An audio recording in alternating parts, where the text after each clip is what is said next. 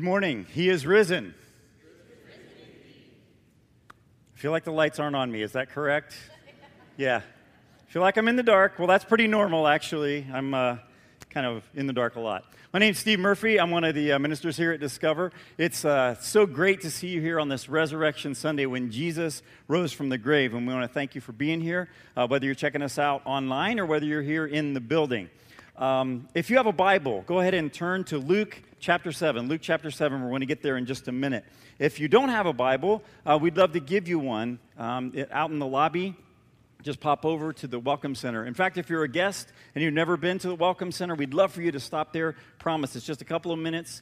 We can give you a gift, including a free drink at our Global Cafe, and just learn a little bit more about you. You can find out more about the church, so please feel free to do that.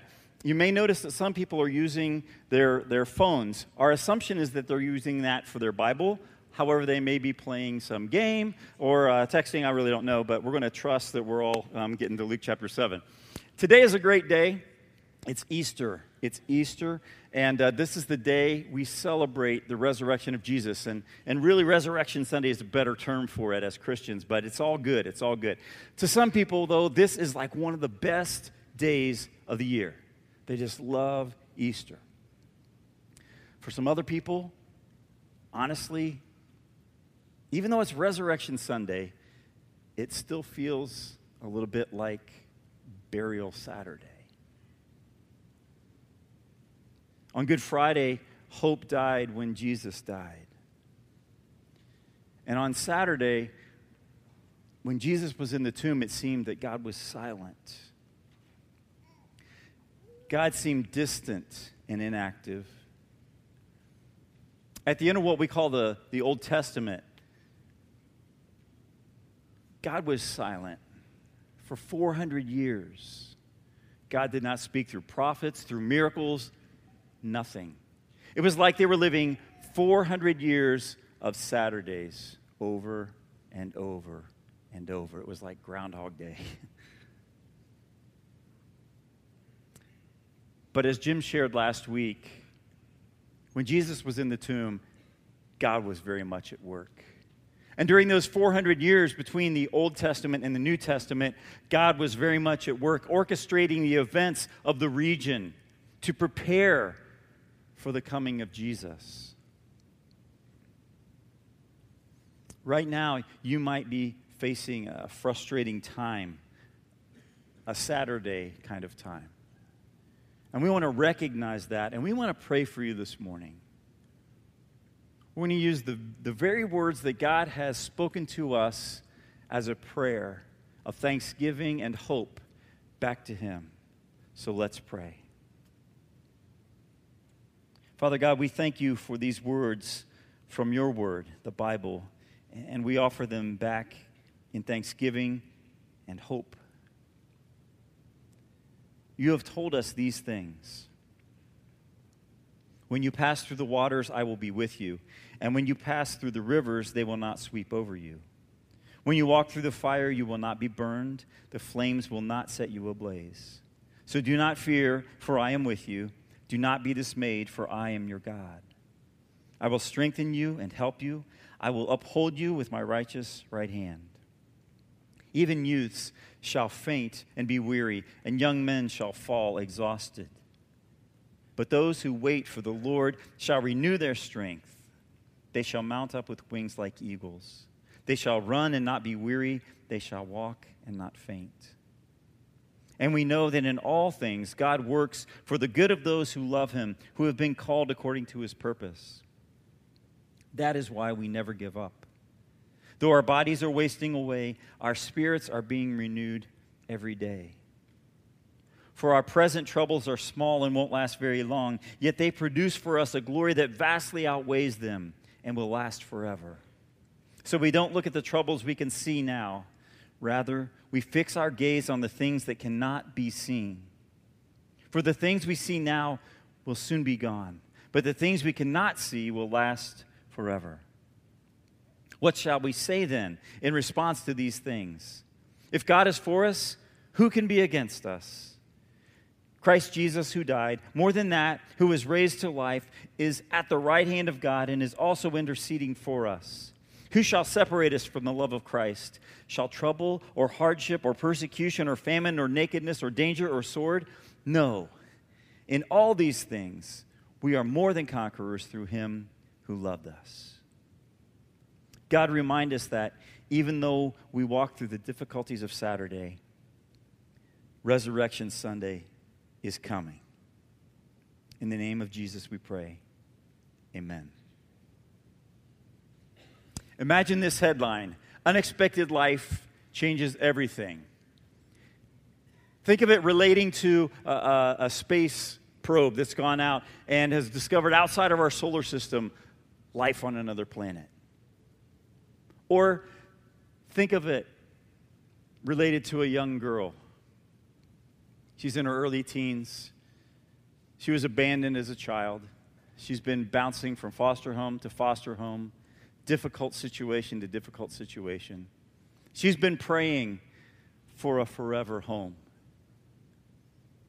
And just when she has given up hope, knowing that there must be something wrong with her,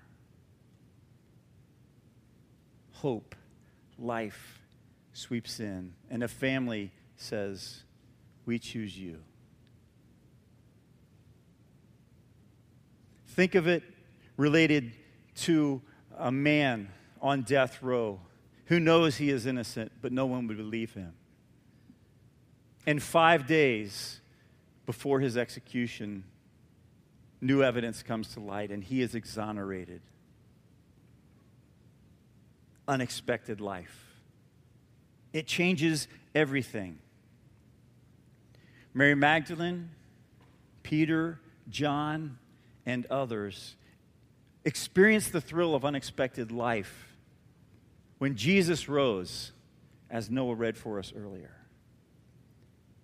Those words were an eyewitness account of the death, burial, and resurrection of Jesus by one of his friends, one of his disciples, John.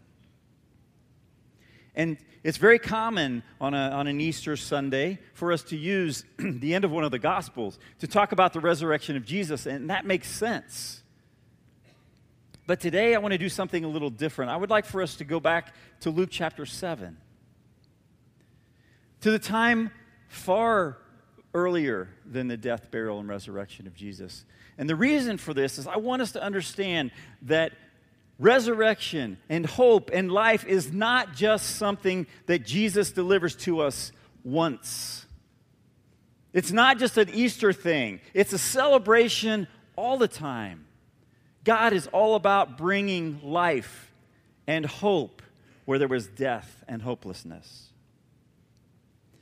This is the story of an unnamed boy, the only son of an unnamed widow in a very obscure town mentioned exactly one time in the Bible in this story. It's the only place we find it.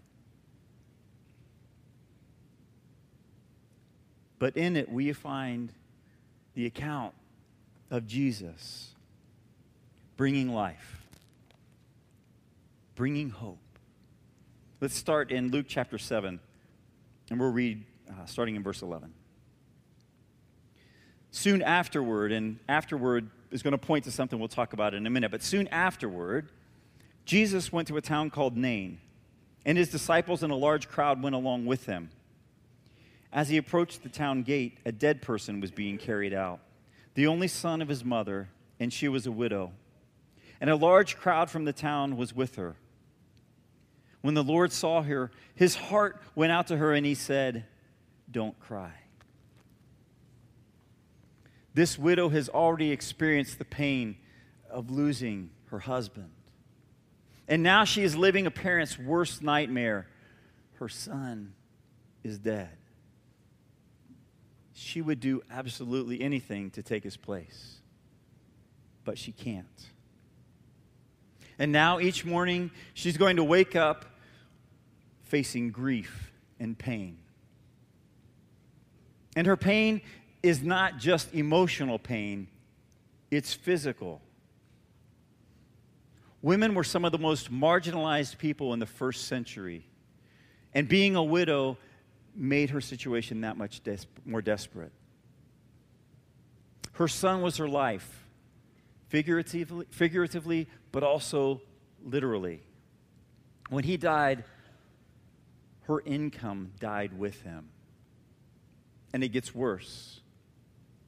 Through some strange interpretation of what they thought was right, the religious leaders in that time said, because of Eve, because of a woman, death came into the world. And so, woman, you have to walk in front of the funeral procession. And so not only does she have the grief and the sorrow and the pain of losing her son, she has the humiliation of being told, it's your fault. It's because of you, woman, that death came into the world. Can you imagine?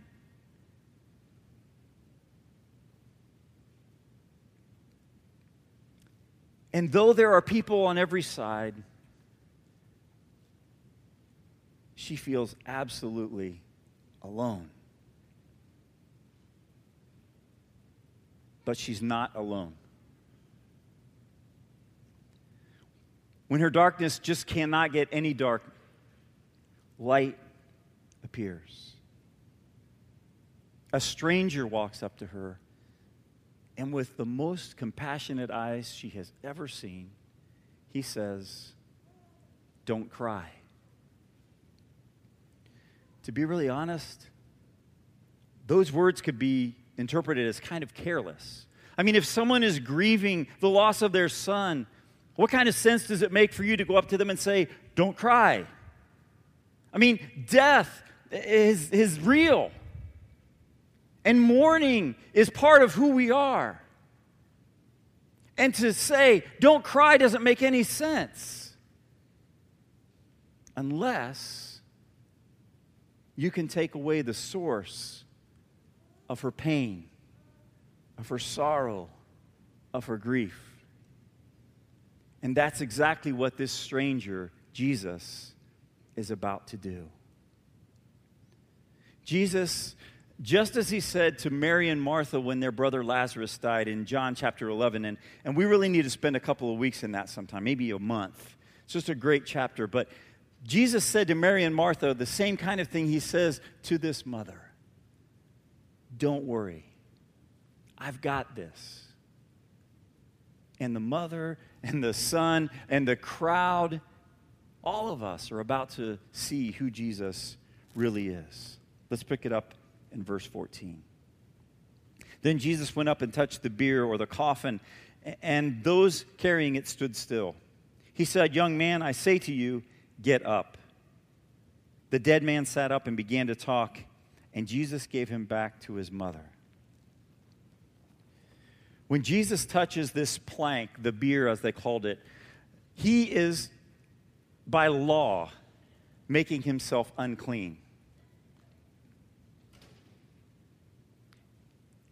The corruption of that dead body was transferred to him. But we're not talking about just any person here.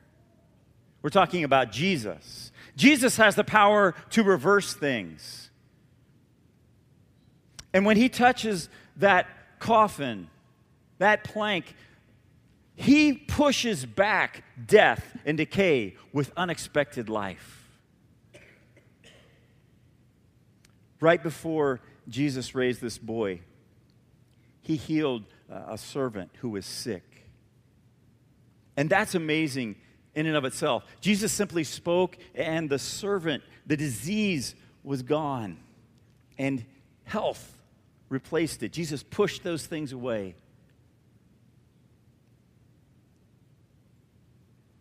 Healing that servant kind of reminds me of like seeing this big boulder. It's very round and it's very fast and it's rolling down a hill. And it's going toward a precipice, to a cliff. And someone runs in and stands in front of the boulder and stops it. And everyone goes, "Wow, that was awesome." But if that's like healing somebody, then resurrection might be like this. The boulder runs to the edge of the cliff and it falls off.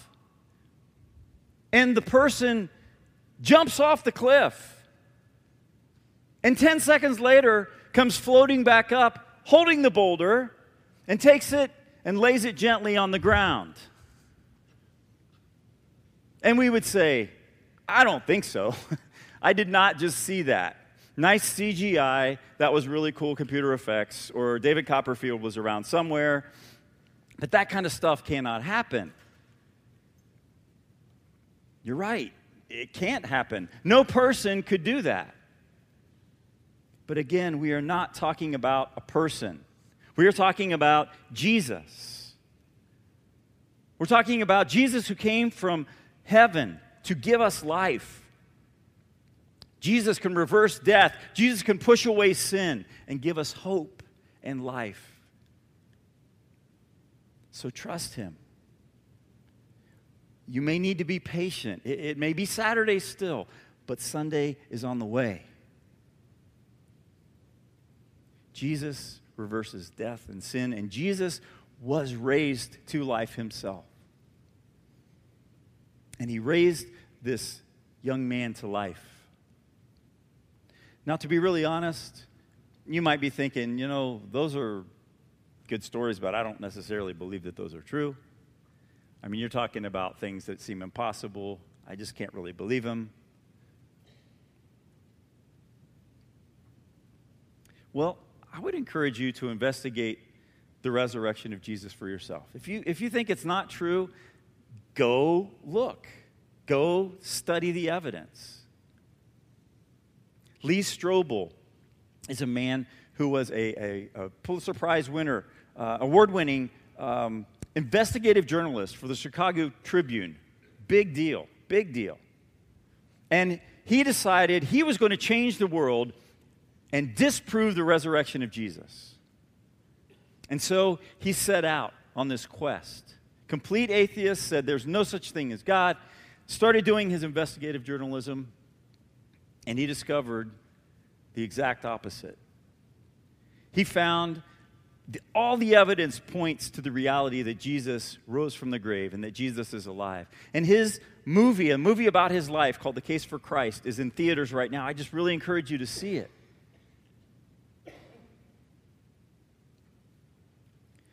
Obviously, someone coming back to life would be fantastic news, right? And the people then were as amazed as we would be today. Verse 16, they were all filled with awe and praised God.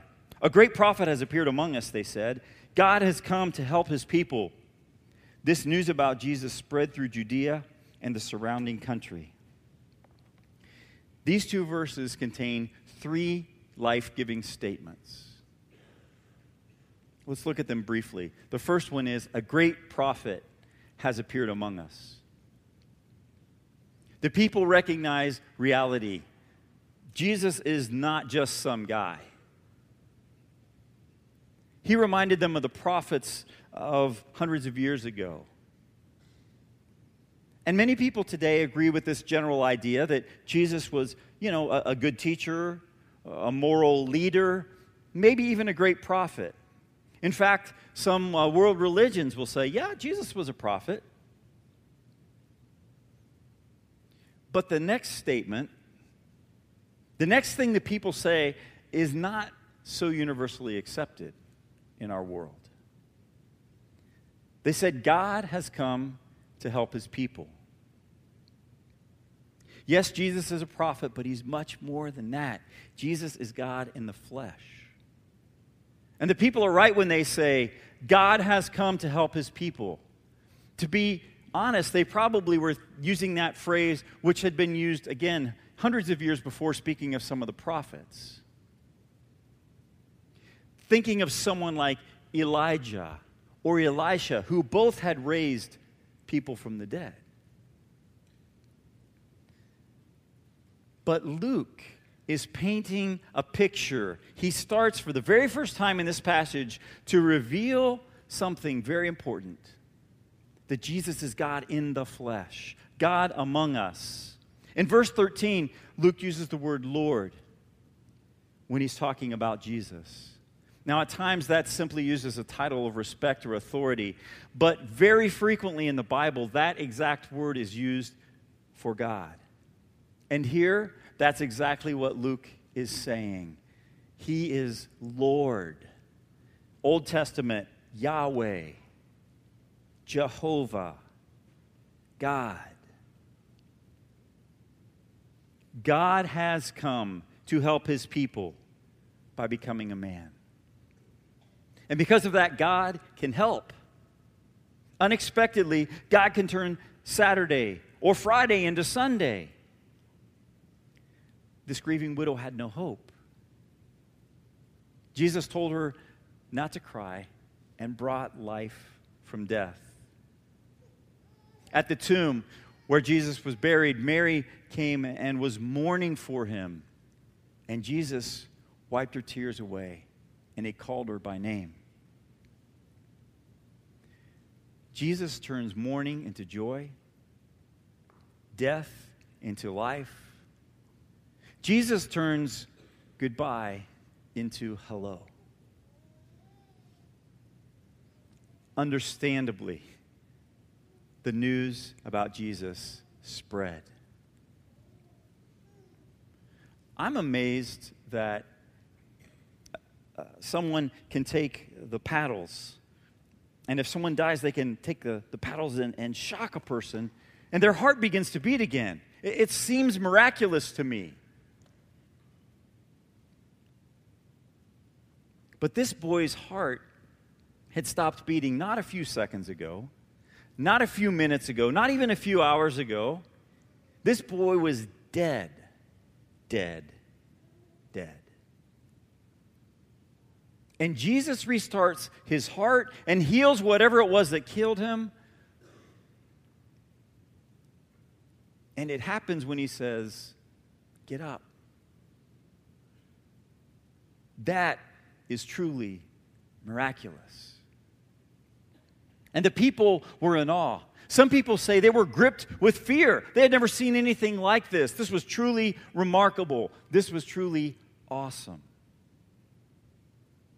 And when they realized what had happened, they had to respond somehow. What did they do? Did they run and hide in fear? No, they did just the opposite of that. They saw absolute death, the one thing that they would all face, the one thing they all feared. And they saw Jesus simply speak and reverse it. And they can't stop talking about what Jesus did and who Jesus is. It's incredible news. And incredible news, whether it's good or bad, has a tendency to be spread. Last week, Sergio Garcia won the Masters. Someone in this room was there, I know. I want to talk to you about it.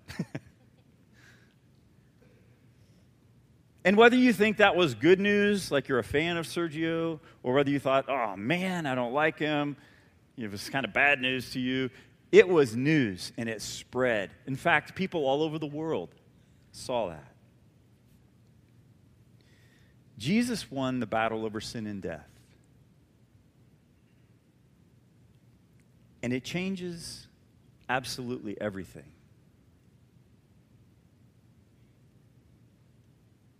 The message to the widow, to her son, to the people there that day, to us. The message on Easter is that life defeats death. Death loses.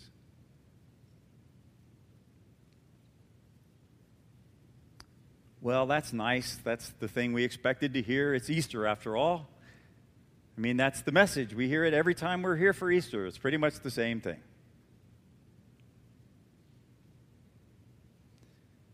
The real question is this: so what?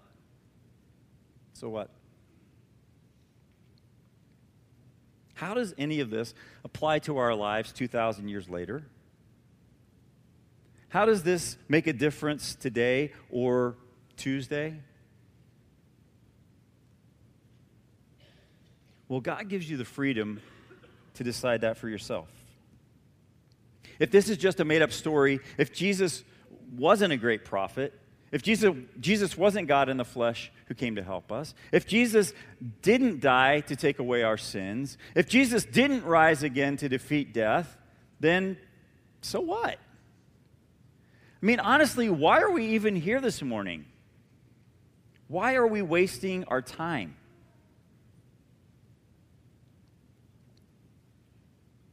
But if this is true, like the people, we have to respond. If this is true, it's not so what? It's so what? Now what? What should we do? The very first people who heard the message of the death, burial, and resurrection of Jesus asked that same question. And Peter, who absolutely blew it, one of Jesus' followers who turned his back on him during his greatest time of need, who actually cursed and said, "I don't know the man," and ran away, that guy, Peter, was restored. So if you think there's something that you've done that can never be forgiven, stop that. That's a lie from Satan. You can be forgiven. This same Peter is the guy who answers that question. So what do we do with this? What do we do with the fact that Jesus died for my sins? That I am responsible? Peter said, simply, repent and be baptized, every one of you, in the name of Jesus Christ, and your sins will be forgiven, and you will receive the gift of the Holy Spirit. Now, there's a word in there that we don't talk about very much, repent. What does that mean? It sort of means being sorry. I mean, that's part of repentance. But it's more than that. It's deeper than that. It's not just saying I'm sorry. It's actually saying I was going in this direction. I'm going to turn around and go this way. I'm sorry. I'm going to repent. I'm going to turn around. It's changing direction. United Airlines can say, "We're sorry we pulled a man off of the plane." But if they don't repent, if they don't change their policies, if they don't change the direction they're going, then people are going to say, it doesn't mean anything. Your words are useless. That's what repentance is. To change and go a different direction. And that's the idea. Saying, you know, God, I need your help. I want to repent. I want to turn around. I want to give my life to you. And I'm going to be baptized because you said to. In a minute, we're going to sing. And I'll be standing here in the front row. And if you've never repented, if you've never been baptized, you can do that today. You can walk out of here wet and super happy.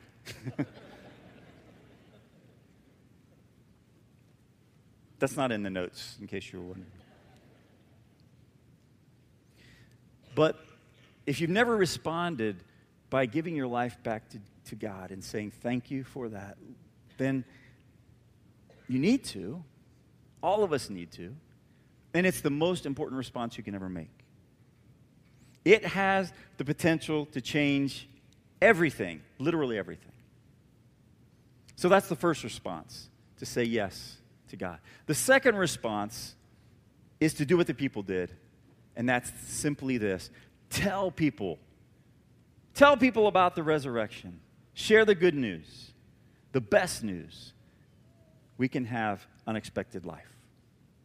They hung him on a cross, and it wasn't a pretty sight. Jesus cried, "It is finished," and breathed his last. They laid him in a tomb, and they sealed it with a very big rock. The tomb was full.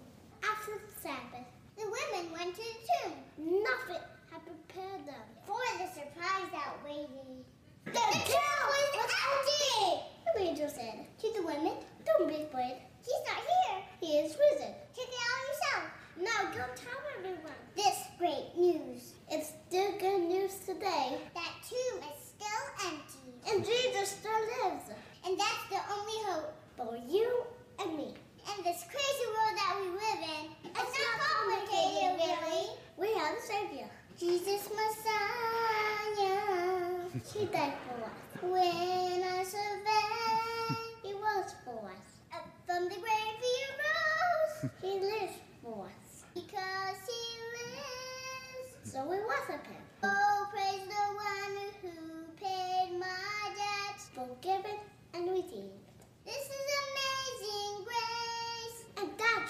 Easter is all about. Go tell everyone this great news. That tomb is still empty. Christ is risen from the dead, trembling over death by dead. Come awake, come and risen from the grave.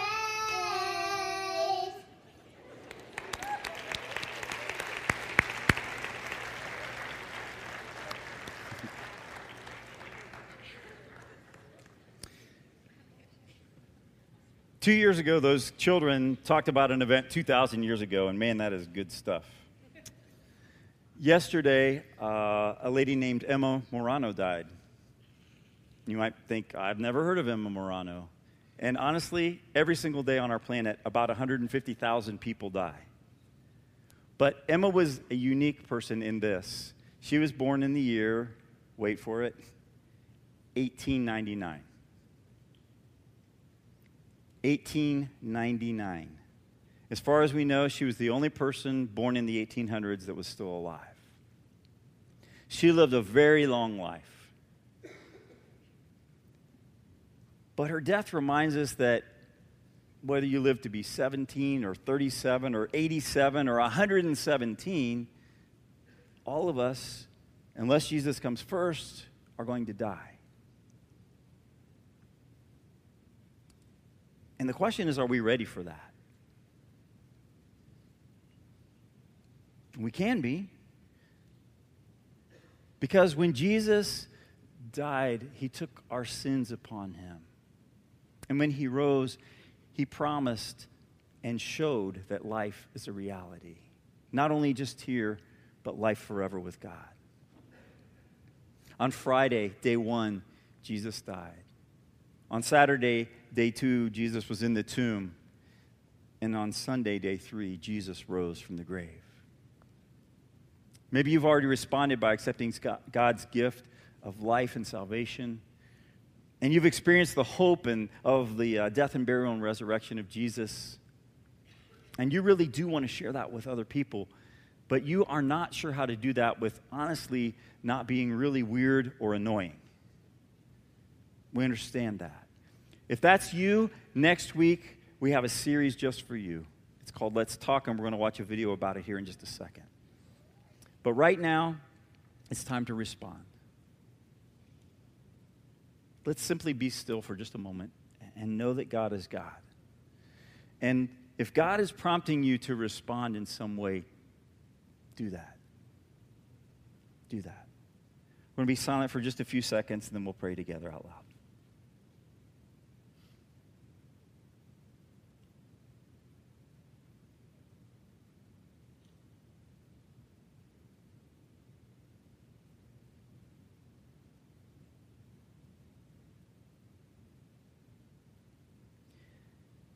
God, we believe that you've been gently nudging us through your word today.